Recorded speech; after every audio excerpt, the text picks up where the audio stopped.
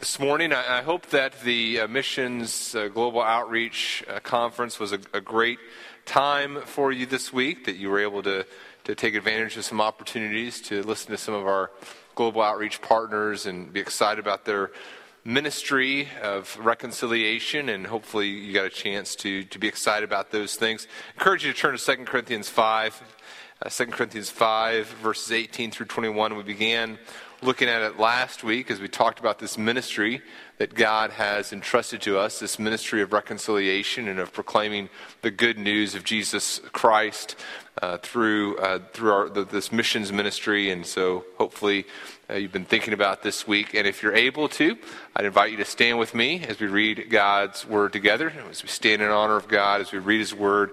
2 Corinthians chapter 5. I'm going to begin in verse 17, to kind of give us a little bit of the context.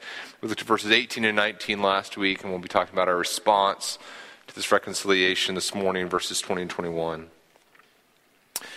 Paul writes, "Therefore, if anyone is in Christ, he is a new creation. The old has passed away. Behold, the new has come. All this is from God, who through Christ reconciled us to himself and gave us the ministry of reconciliation. That is, in Christ, God was reconciling the world to himself, not counting their trespasses against them, and entrusting to us the message of reconciliation. Therefore, we are ambassadors for Christ, God making his appeal through us. We implore you on behalf of Christ, be reconciled to God. For our sake, he made him to be sin who knew no sin, so that in him we might become the righteousness of God." You may be seated. May God encourage us through the reading of his word this morning. Let me pray for us. Heavenly Father, these truths that we're looking at this morning are glorious truths, and my prayer for our church this morning would be that we see the glory and the beauty of these truths, and there is an excitement about this ministry of reconciliation to which you've called us. And we pray that you would make our hearts soft. Father, if there are those here this morning who have not received forgiveness through faith in your Son Jesus, I pray that they would this morning trust in him as their Lord and Savior. And I pray that all of us, as we think about the reconciliation that's taken place in our lives, would have a burning passion to proclaim to others the mystery of the gospel, the ministry of reconciliation. We pray this in the name of your Son, Jesus. Amen. Last week, we asked the question, what is missions? And we talked about at our church, we talked a little bit about how to answer that question in terms of talking about the goal of missions. What is missions? And at Bethany Community Church, the goal of missions is that we would plant and strengthen, establish local churches. We believe that the task of the church is to plant and strengthen other local churches. We believe that the local church is the means by which God tells people about himself. We believe the mission of our church is to proclaim the Lord Jesus Christ and to prepare people to worship him forever. And so in missions, we say, okay, we want other local churches to exist that are proclaiming Jesus Christ as Lord and preparing people to worship him forever. So we're going to work to throughout the world, see churches that are dedicated to that ministry. And so that's kind of the goal of missions, the ultimate goal to see Christ worshiped through the church. We want to strengthen and establish other local churches.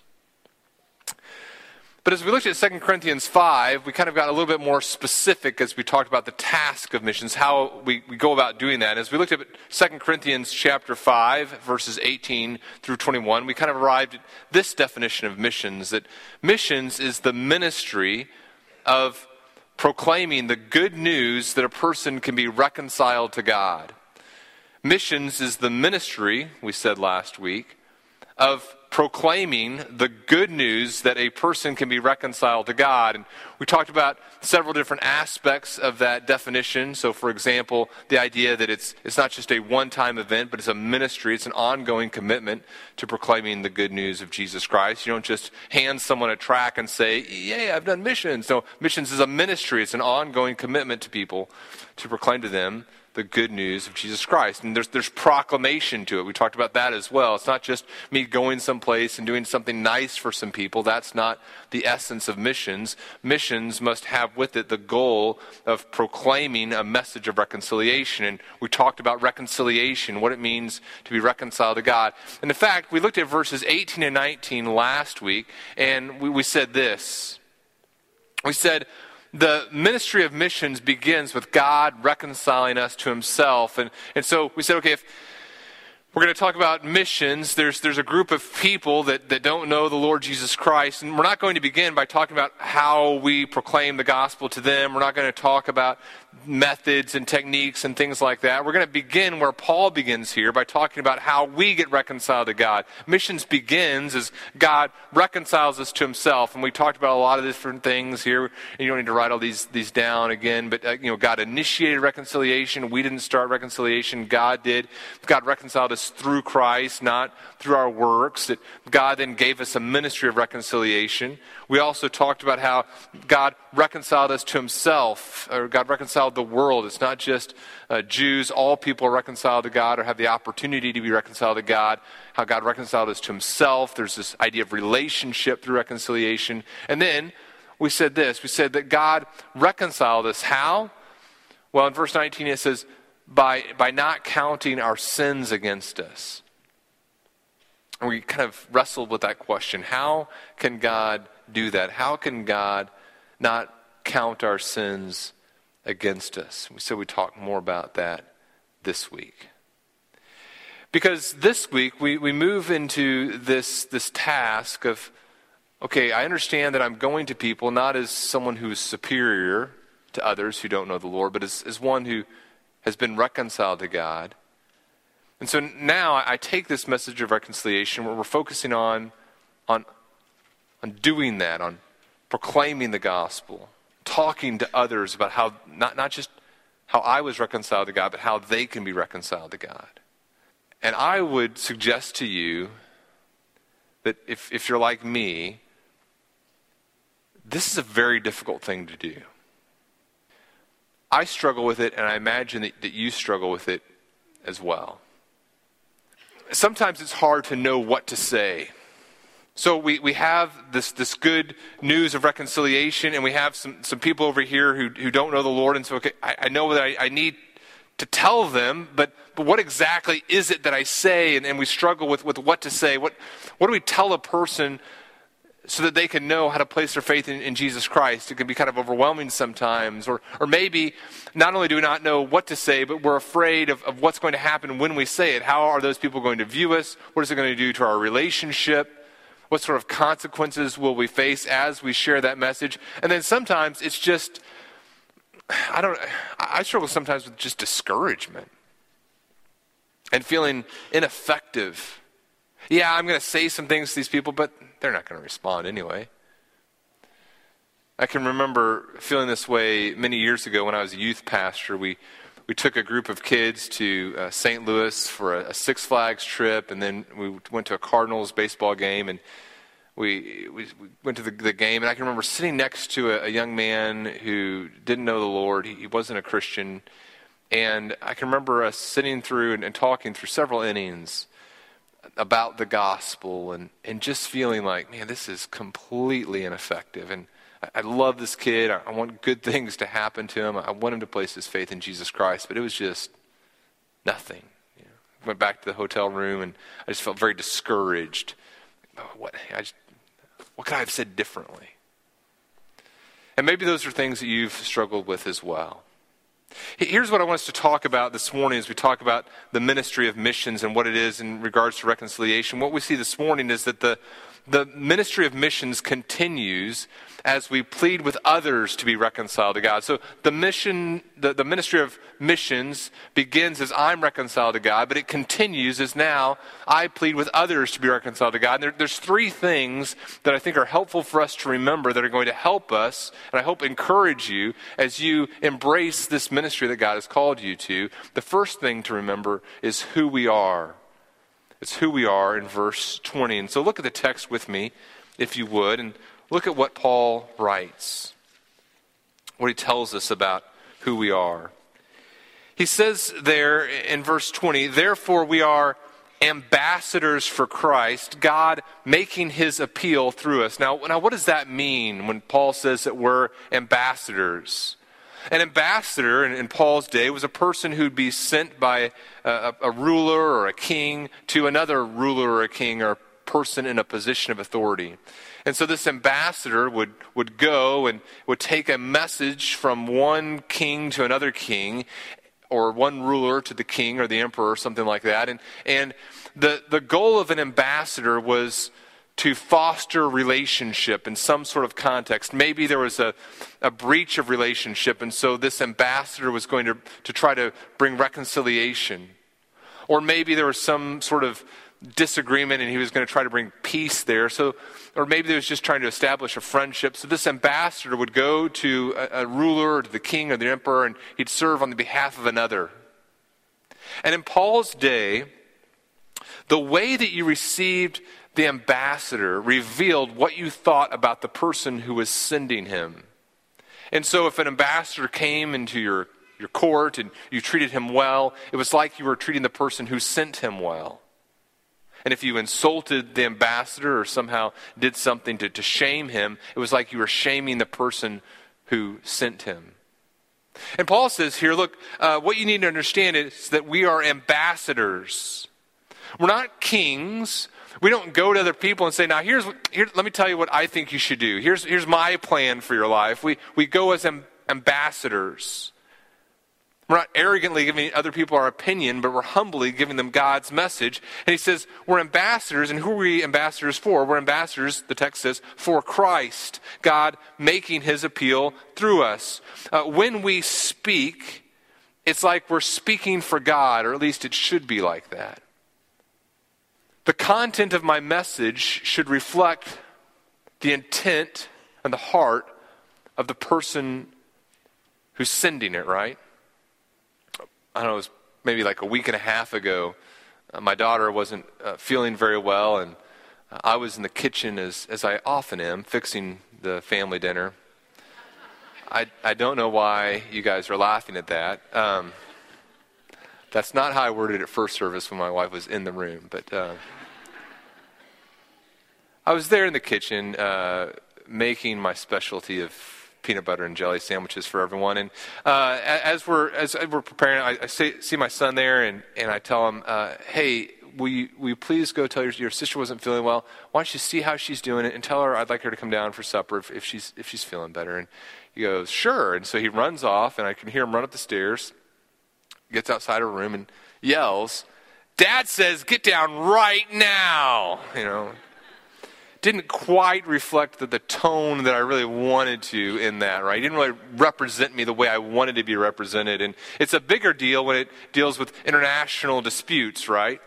You think several years ago, whenever President Bush, during the second President Bush, during his term, or he had a Secretary of State, Colin Powell, who sometimes was at odds with other members of the administration, they were at odds with him, and sometimes whenever people were speaking, you weren't sure, okay, is this a unified voice, or how do different people feel? What's the administration really think here? And it could be problematic, right?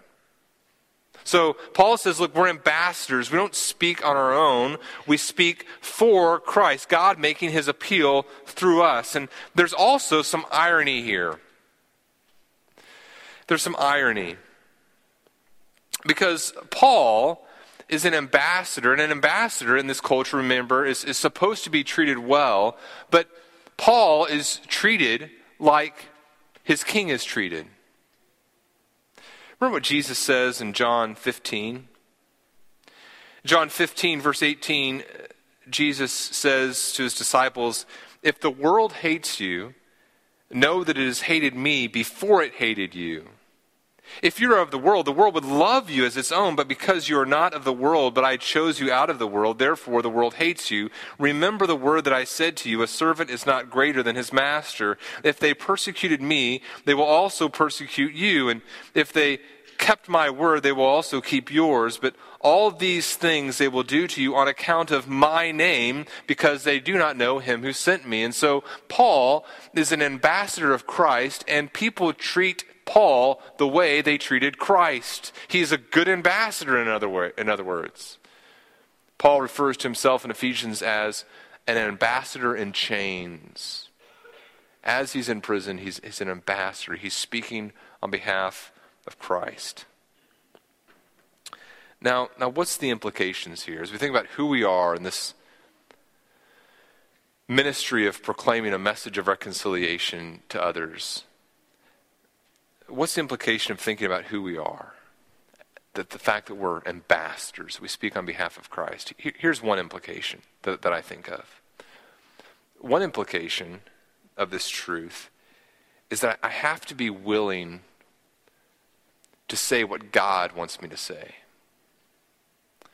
As I embrace this ambassadorship, I have to be willing to passionately say the things that God wants me to say. In 1 Thessalonians 2:13, Paul is talking to the people in Thessalonica, the church there, and he says, "We also thank God constantly for this, that when you received the word of God, which you heard from us, you accepted it not as the word of men, but as what it really is, the word of God, which is at work in you who believe." For people to accept my words as the words of God means that I need to understand what God says and get his message right. I must be willing, as I think about the situations in which God has divinely placed me, the relationships in which God has divinely placed me, I must say, okay, God has placed me here for whatever reason so that I would speak his words.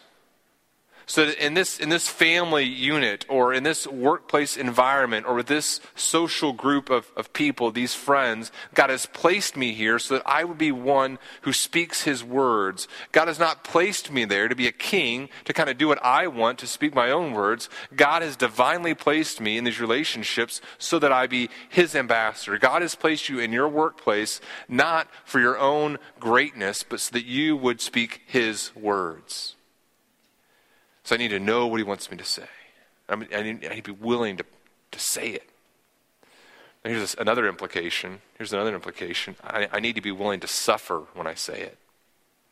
If I'm going to be an ambassador, I need to realize that people are going to treat me the same way they treated my king. Paul would tell Timothy, all in 2 Timothy 3, all who desire to live godly in Christ Jesus will be persecuted. Now, may it always be the case that you and I are persecuted not because we're unpleasant people, but because people hate Christ. In other words, may it not be because they hate us and our actions, but ultimately because they hate Christ, right? Here's what Amy Carmichael wrote in a beautiful little poem, "Hast Thou No Scar?" She writes, "Hast thou no scar, no hidden scar on foot or side or hand? I hear thee sung as mighty in the land. I hear them hail thy bright ascendant star. Hast thou no scar? Hast thou no wound? Yet I was wounded by the archers spent, leaned against the tree to die and rent. By ravening beasts that compassed me I swooned. Hast thou no wound? No wound? No scar? Yet as the master shall the servant be, and pierced are the feet that follow me. But thine are whole. Can he have followed far who has no wound, no scar?" It's so true, right?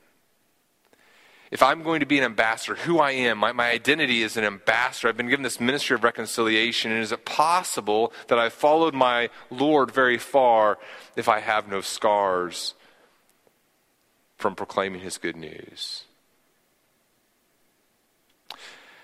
Here's another thing to remember.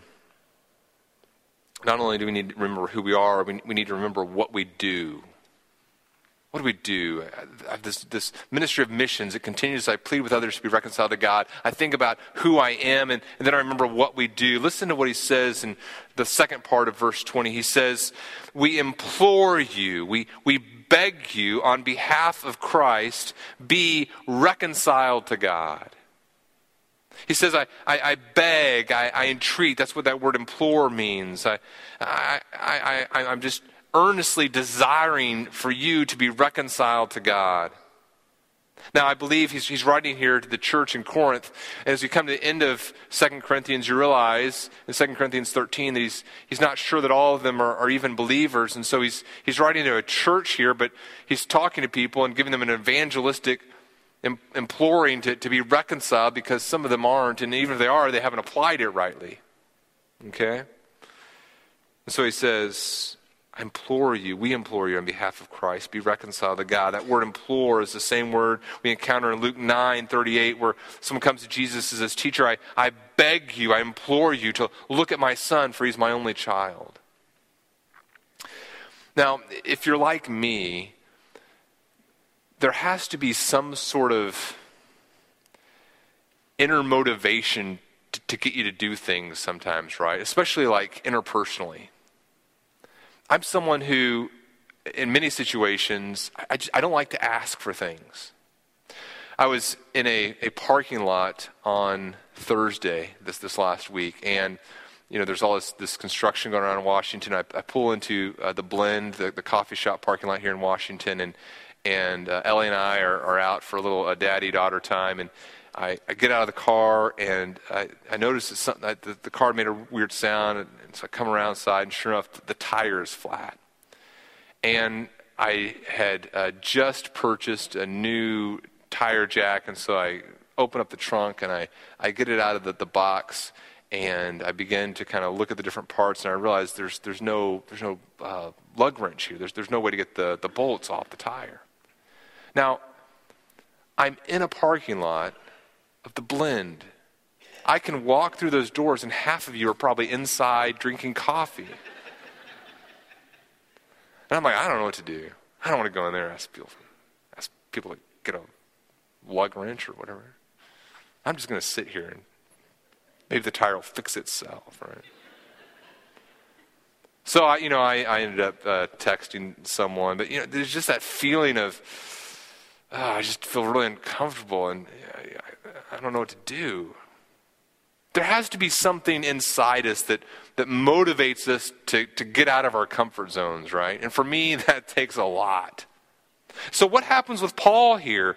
What does he do? He's imploring people. He's going to people he doesn't know sometimes, people who don't like him because of the message that he delivers, and he's imploring them, hey, be reconciled to God. Be reconciled to God. Now what compels that? What causes him to be willing to do that? Well, I believe it's because he recognizes on whom behalf he's speaking. There's this inner compulsion that drives him to speak Christ's words because God loves those people, and by extension, so does Paul. We implore you on behalf of Christ. We're an ambassador. It's going to be expensive and a burden at times. It's not a job that one always wanted, but Paul here considers it a privilege. We implore you on behalf of Christ, be reconciled to God. Now what are the implications here?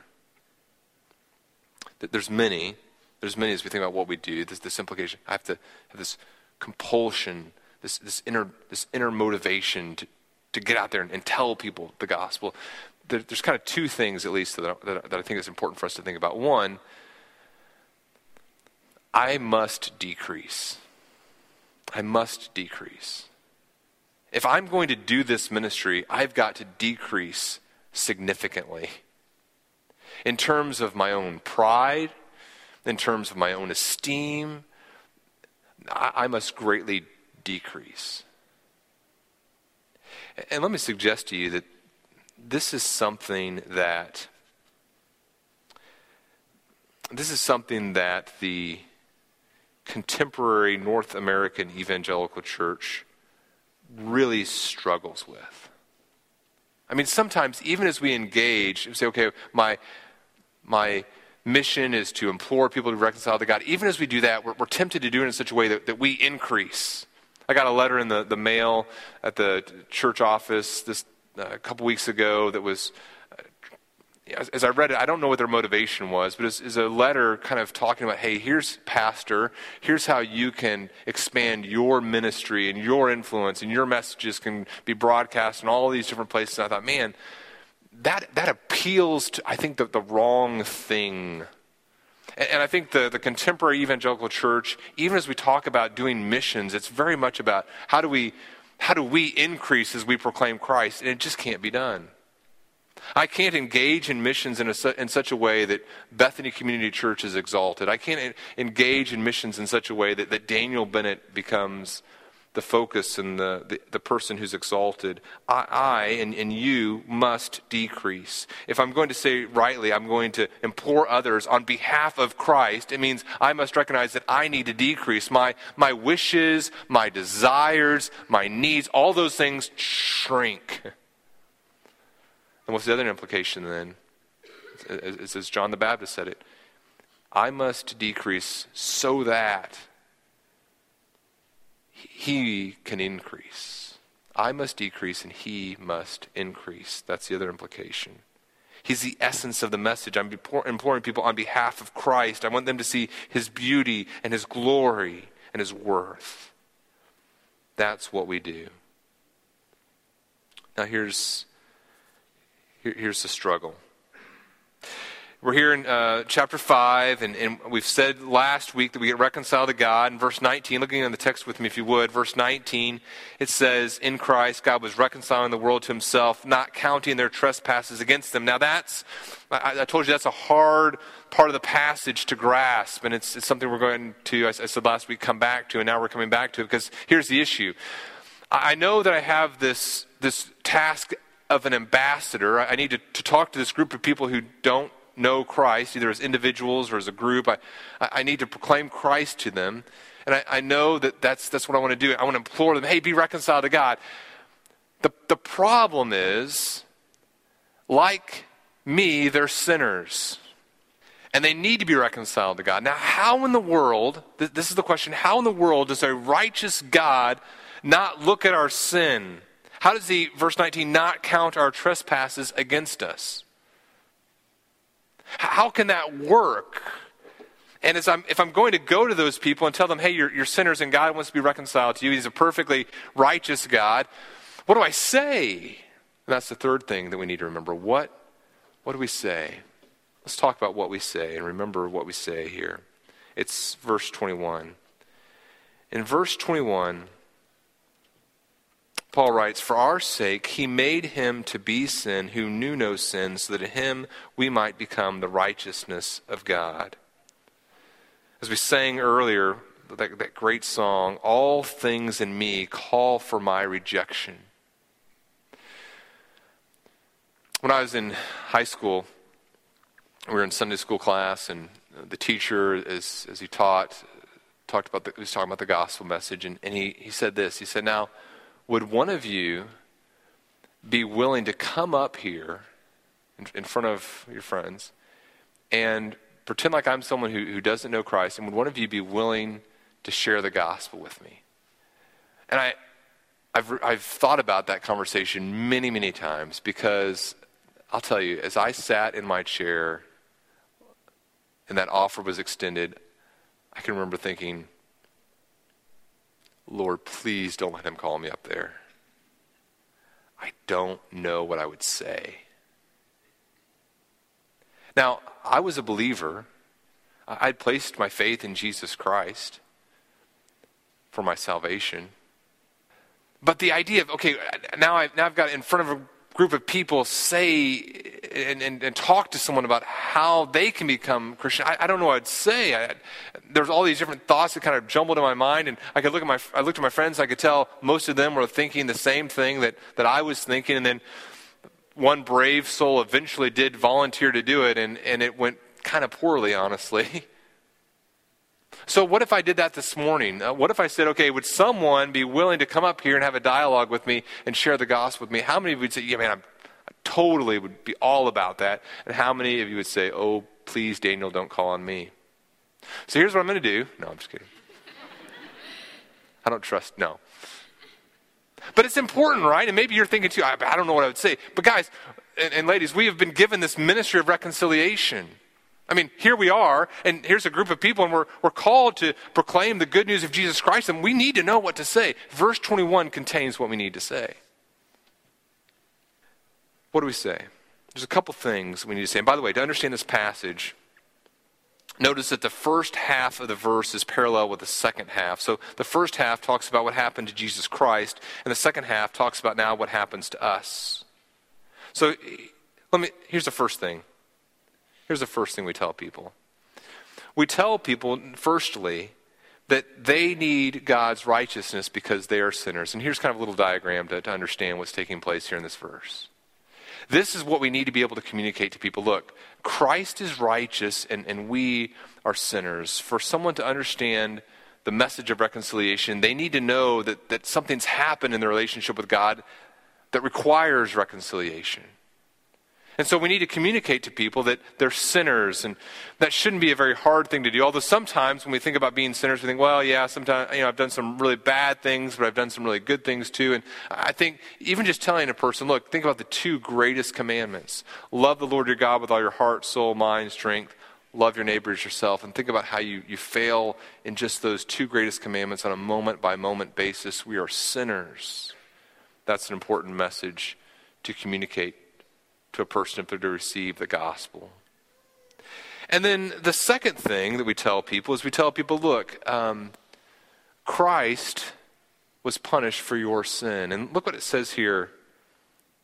It says, for our sake, he made him to be sin. So we think here about this we're sinners and Christ is righteous. And now what the text tells us is that God made Christ sin. And what it means is that he looked upon Jesus Christ as sinner. He took our sin and placed upon Christ, and Christ suffered for it. Now, how was Christ able to do this? Well, he's the one, the text tells us, who knew no sin. Who was Christ? He was the Son of God, God himself, fully God, fully man, and completely righteous. Acts 3:14 says Christ was the holy and righteous one. 1 Peter 1:19 talks about the precious blood of Christ like that of a lamb without blemish. Verse 22 of 1 Peter 2 says that Christ committed no sin, neither was deceit found in his mouth. In 1 Peter 3:18 it refers to the righteous for the unrighteous. 1 John 3:5 we looked at last year, you know that he, that is Jesus, appeared in order to take away sin, and in him there is no sin. So Jesus Christ, perfect righteousness,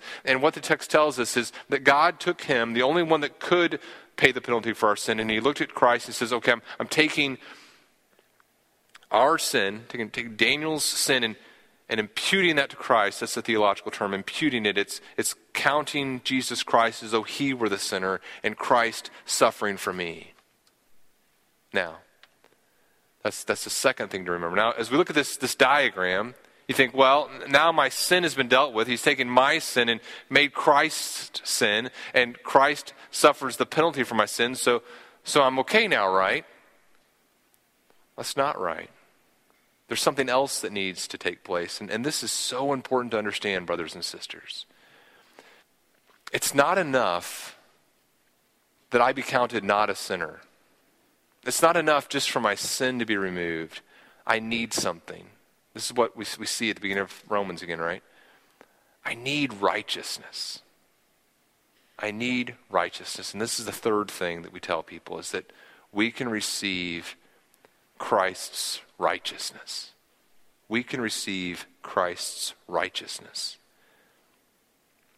We see it in 1 Corinthians 1:30, because of him you are in Christ Jesus, who became to us wisdom from God, became to us righteousness, sanctification, and redemption. So now, not only does Christ take our sin and suffer the penalty for it, and only he could because he's perfect righteousness. Now, just like our sin was credited to his account and he suffered for it, now, and this is the miracle of the gospel, now I can receive, not just have my sin dealt with, but now God takes that righteousness that's not mine and credits that to my account. So my sin gets credited to Christ, and he suffers for it, because only he can. And his righteousness comes to me, and God looks at me and sees Christ's righteousness. If I'm going to tell the good news to people, I need to tell them, look, you're sinners. You're separated from God just like I was. Christ paid the penalty for your sins, but you can receive his righteousness. Now, what's the last thing we need to make sure we tell people? There's other ways to say this, but the last thing we need to talk to people about is how this can take place. How is it that Christ can pay the penalty for my sin and I can receive his righteousness? How can that be? And the answer is what? It's through faith. It's through faith. We tell people how they receive Christ's righteousness through faith alone. Now, it's important to get what faith is right. See, what I'm saying here is that we're talking about justification. We're talking about how I can be declared righteous before God. And what I'm telling you, and this is so important to understand, is that when I say that we are righteous, this righteousness we need, you understand, right, that righteousness comes all from Christ, not from us. And we have friends, maybe who are part of other denominations or other sects. I think, for example, of our Roman Catholic friends who I believe get this terribly wrong. And it's a big deal. And there's a potential, if we get this wrong, that we can miss the gospel altogether. Miss out on eternal life altogether. You see, sometimes people will say this, well, this righteousness, I get this righteousness, and then this righteousness kind of changes me, and then I start doing works, and eventually I can be declared just before God. And what I'm telling you is, no, that's not the case. The gospel, the good news, is that I get a righteousness that none of it is mine, none of it is related to works. I receive it all through faith. And on the basis of Christ's righteousness, not my own, God declares me just. So, for example, Philippians 3:9 says we want to be found in him, not having a righteousness of my own that comes from the law, but that which comes through faith in Christ, the righteousness from God that depends on what? How does this righteousness come? What does it depend on? Faith. It depends on faith. So, brothers and sisters, if we're going to take this ministry of reconciliation to people, we need to tell them, look, you can receive this righteousness from God. You can have your sins paid for by placing your faith in Christ. And as you say that, even, people can misunderstand it, right? Because a person might say this, well, I'm going to place my faith in Christ. I think I already have, because I know a lot of things about Jesus. Or my faith is in Christ because I was baptized. Or my faith is in Christ because I was at a crusade and someone said, stand up, and so I stood up. So I guess my faith is in Christ. What is faith? Faith isn't just saying some prayer. Faith isn't just knowing a lot of facts about Jesus. Faith is placing my trust in him. Placing my trust in him for my eternal life. And brothers and sisters, you cannot be a Christian. You cannot be saved. You cannot be reconciled to God unless you've placed your faith in Jesus Christ for eternal life, trusting in him alone for your salvation. And that's why it's so important to get this message, not just kind of right, but exactly right. As we think about what faith is, sometimes we use the word repentance. Scripture uses the word repentance as well. And so when we talk about placing our faith in Jesus Christ, we're saying, okay, I recognize that what I've been doing isn't right. What I've been doing isn't the way that leads to eternal life. And so I'm deciding to turn from that and place my faith in Jesus. It's what we see in Isaiah 55, where it says, seek the Lord while he may be found, call upon him while he is near. Let the wicked forsake his way, and the unrighteous man his thoughts. Let him return to the Lord, that he may have compassion on him, and to our God, for he will abundantly pardon. So what happens is, I recognize that I'm on a path that leads to eternal destruction. I'm relying upon my own dead works, and I say, no, this isn't the path that leads to life. And so I decide to turn from those things and to place my trust in Jesus Christ alone. Say, okay, God, I'm calling upon you for salvation. I'm trusting in your Son, Jesus Christ only. See, sometimes we think of repentance as a bunch of works that we do, and nothing, that's not the case. Works flow from repentance, but repentance is saying, okay, I recognize that this is wrong. I no longer want to pursue this, and I'm turning from this and turning to faith in Christ.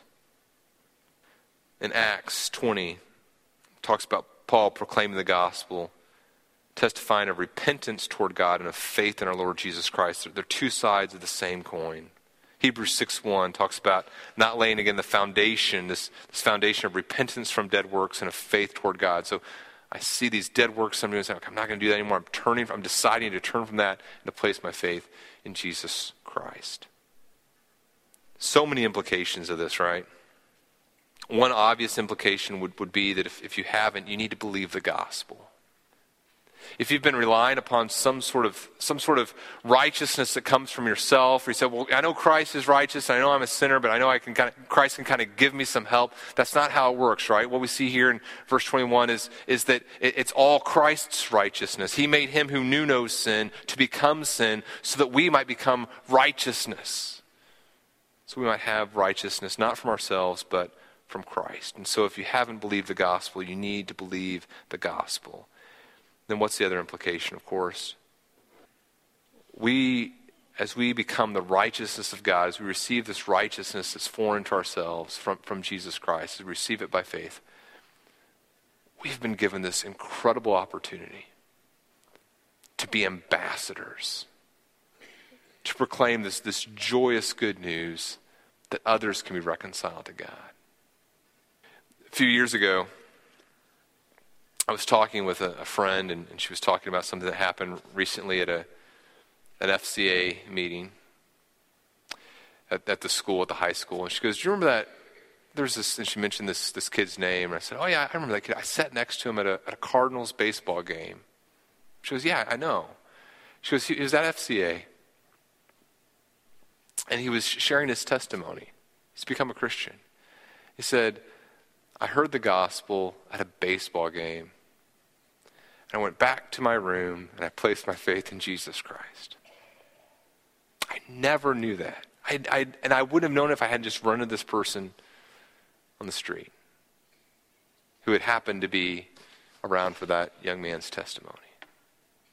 We don't know what God is going to do with this ministry he's entrusted to us. And you know what? That's okay. It's his anyway. But what God has called us to do, and I think he graciously gives us glimpses of the fruit of that, but God said, you know what, you're my ambassador. Here are the words that I want you to say. I want you to be compelled by a love for me and a love for others, and I want you to speak on behalf of me, and I want you to proclaim the ministry of reconciliation. And brothers and sisters, God has divinely placed you in places that he hasn't placed me. He's divinely placed me in places that he hasn't placed you, so that we could proclaim his news, his message of reconciliation. I'm going to ask the men to come forward to begin to prepare to pass out the elements of the Lord's Supper. And as we celebrate the Lord's Supper today, I'd like you to think about this reconciliation that God has done through us. And I want you to ask God, first of all, if you're not a believer, we encourage believers to partake of the Lord's Supper. But if you're a believer and you're partaking of the Lord's Supper, we'd ask you to think about this. God, as I think about the blood that was shed for me, that the body that was broken for me, so that I could receive eternal life, the suffering that took place for me, as Christ became sin, so that I could receive righteousness. Ask God to reveal to you, who Father, would you have me take this message to? And ask God to give you the strength, the ability to do that. Let me pray for us. And Father, we do thank you for this ministry of reconciliation you've entrusted to us by your divine grace. And we pray that as we take this message of reconciliation to others, you would help us to be faithful in that. We pray that hearts would be soft and you would receive glory as we receive eternal life. And we pray this in your Son, Jesus' name. Amen.